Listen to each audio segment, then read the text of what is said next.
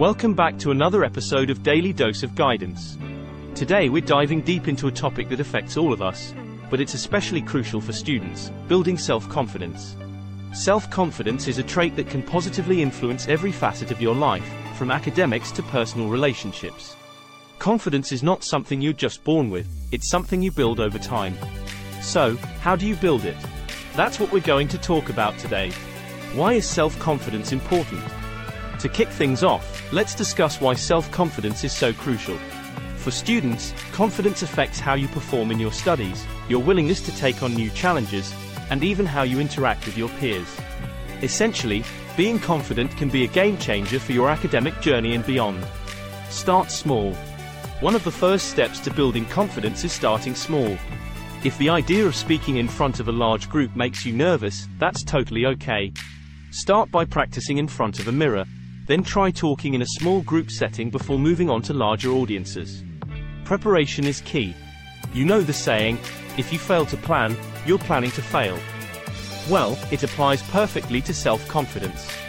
Whether you're preparing for an exam or a presentation, knowing your material inside and out will naturally make you feel more confident. Positive self-talk.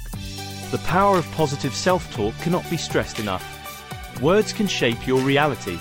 So next time you're tempted to think, I can't do this, flip the script and say, I can do this, and I will do my best. Learning from mistakes. Let's be clear, everyone makes mistakes. The key is how you respond to those setbacks. If you see them as learning opportunities rather than failures, you're on the right track to boosting your self-confidence. Mind and body connection. Self-confidence isn't just about your mental state. Physical well-being can impact how you feel emotionally. Eat well, exercise, and don't underestimate the power of a good night's sleep. Seek support. Sometimes, you may need a bit of extra help, and that's completely fine. Talk to friends, family, or even counselors who can offer perspective and advice on your self-confidence journey. Visualize success. Lastly, never underestimate the power of visualization. Imagine yourself achieving your goals. This mental rehearsal can help prepare you for real-life situations and boost your confidence. Closing remarks.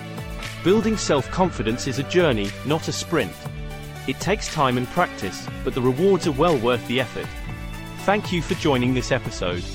If you found this helpful, please subscribe and share it with someone who could benefit from it. Until next time, take care and believe in yourself. You've got this.